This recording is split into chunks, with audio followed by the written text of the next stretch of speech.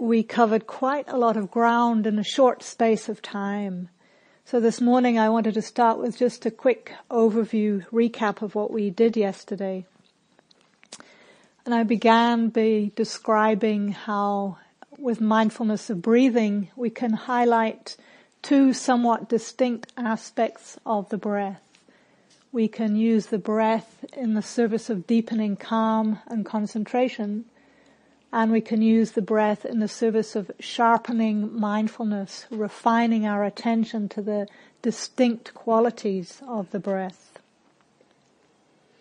Then we looked at some different definitions of mindfulness, and what most of them have in common is this invitation to be present with our experience in the present moment with an attitude of bare awareness or kind curiosity, interest rather than reactivity. And then last night I introduced the teaching on the three universal characteristics of impermanence, unsatisfactoriness, and not self, and how all of this mindfulness that we're practicing is really in the service of insight into these three characteristics on deeper and deeper levels. So just coming back to that first one, the universal characteristic of impermanence, when we start to pay attention to all the details of our experience, we really see that they're constantly changing. The only constant is change. So each breath is subtly different. Each physical sensation in the body comes and goes. And as I'm guessing you have all noticed, the mindfulness itself seems to come and go. And one of the challenges with the word mindfulness in English is that it's a noun, a thing. So it sounds like this static quality that we either have it or we don't have it. But as we start to pay more attention to the mindfulness itself, we can notice that it can have different qualities at different times. So I think Graham was mentioning yesterday, sometimes the attention naturally just seems to narrow in and become very close to the experience, and it's almost like we have the macro lens on our camera and we start to see all the tiny details of the experience in extreme close-up or like high definition. At other times, it's more like we have a wide angle or panoramic mindfulness, and we're taking in a lot more of our experience, but we're still present with it. And we can play with these different sort of lenses of mindfulness. So for example, if the mind is feeling a little bit tight or contracted or controlled in some way, and we're developing a reactivity to that, you might consciously just open up the awareness to include more of a sort of soft focus awareness of a range of different objects. On the other hand, if you're starting to feel a little bit spacey or floaty, not a little bit disconnected, then it might be an idea to just focus in on one small aspect of your experience and sharpen and refine the mindfulness in that way. So in all of this, we're looking for a balanced effort. As one of my teachers, Joseph, likes to say, relaxed but not casual. So finding that balance between settling back and receiving experience, but not forcing or straining or tightening the mind.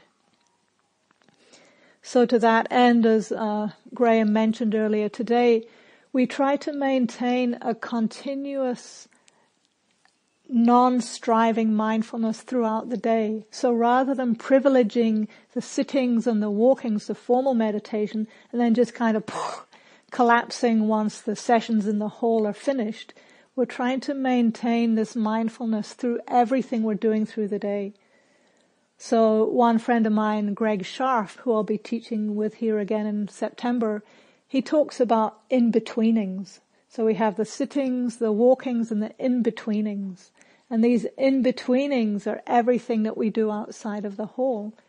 And he even suggest that at times we can play with reversing our usual hierarchy and give most importance to the in-betweenings. What's it like to go to the bathroom, to walk slowly and mindfully, open the door, and so on? And this is really in line with the Satipatthana Sutta, where the Buddha talked about bringing awareness to moving, staying still, sitting, walking, standing, lying down, eating, talking, being silent, dressing, all these kind of things, even urinating and defecating. So everything is brought into this mindfulness. And just to bring awareness to how much effort that we're making throughout the day.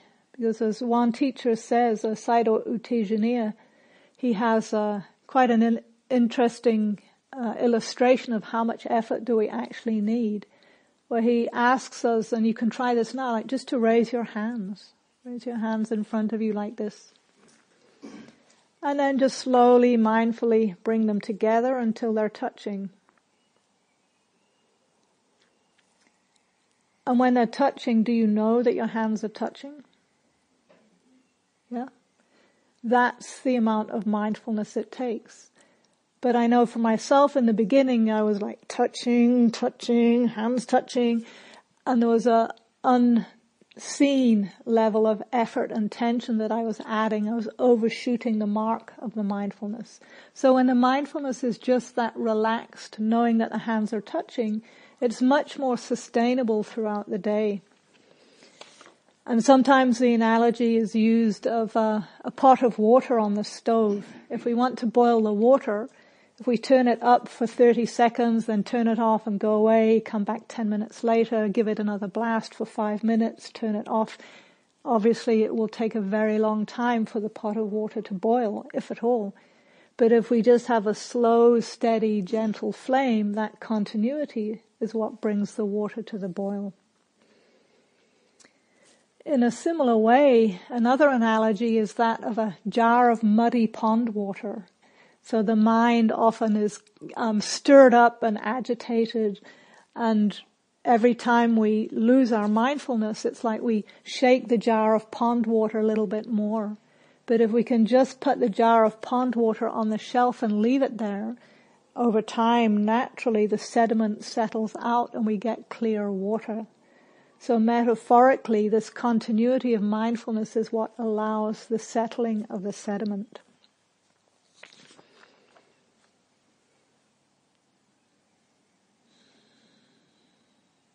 So we can use the technique that's sometimes known as mental noting to help us really stay connected to our experience. So often in the instructions for mindfulness of breathing, we're invited to note in as we breathe in, out as we breathe out, or rising and falling if the attention is more on the abdomen as we breathe. Similarly, as Graham mentioned yesterday with the walking, sometimes we can use the noting of lifting, moving, and placing as we walk as a tool to help us stay connected to our experience. This tool of mental noting can be really useful in terms of mindfulness of the body. So yesterday, as we were doing that exercise of speaking out loud what we're aware of in the body, that's an external form of mental noting that can help refine our awareness of what's happening. And the language that we use can be quite significant. So particularly when it comes to discomfort in the body, if we're noting pain, pain, pain, pain, we might start to notice that the mind is becoming more tight. So the invitation when you're working with discomfort in the body, rather than using the word pain, is to see if you can get very curious, kindly curious, about what are the specific sensations that I might ordinarily think of as pain. So you might notice and note to yourself, oh, burning, heaviness, pulling, stabbing, heat, tingling, moment of relief, numbness, throbbing, and so on. So in this way, we're really training in bodily literacy to be able to know more and more refined details of our experience. So if you are experiencing some discomfort, the first suggestion is to see if you can just stay with it for a few moments. Bring that attitude of kind curiosity to it and name what are its actual physical characteristics. And then at some point, by all means, as I said yesterday, you can just mindfully bow and change position. And again, inviting you at any time to stand if that feels helpful. So in this next meditation session, I'm going to invite us to begin to open up the field of awareness slightly. So we've been focusing mostly on the breath. I'll be incorporating more working with the body, using the mental noting for yourselves that I just described. And we'll also open up to include the experience of hearing. Because again, in this service of exploring different lenses of mindfulness, sometimes it can be very helpful to open up and use sound as what's sometimes referred to as your primary anchor. So ordinarily we use the breath and we come back to the breath as our anchor. Again, if you're feeling sort of tight or contracted, sometimes switching your primary object to sound can be a very powerful exercise. So as you're sitting, you simply sit and receive the experience of hearing. And for as long as the sound lasts, you simply note hearing, hearing. And the beauty of using hearing as an object is that it's happening automatically. We don't have to make anything happen. We don't have to identify the sounds or follow the sounds. We can simply note hearing, hearing.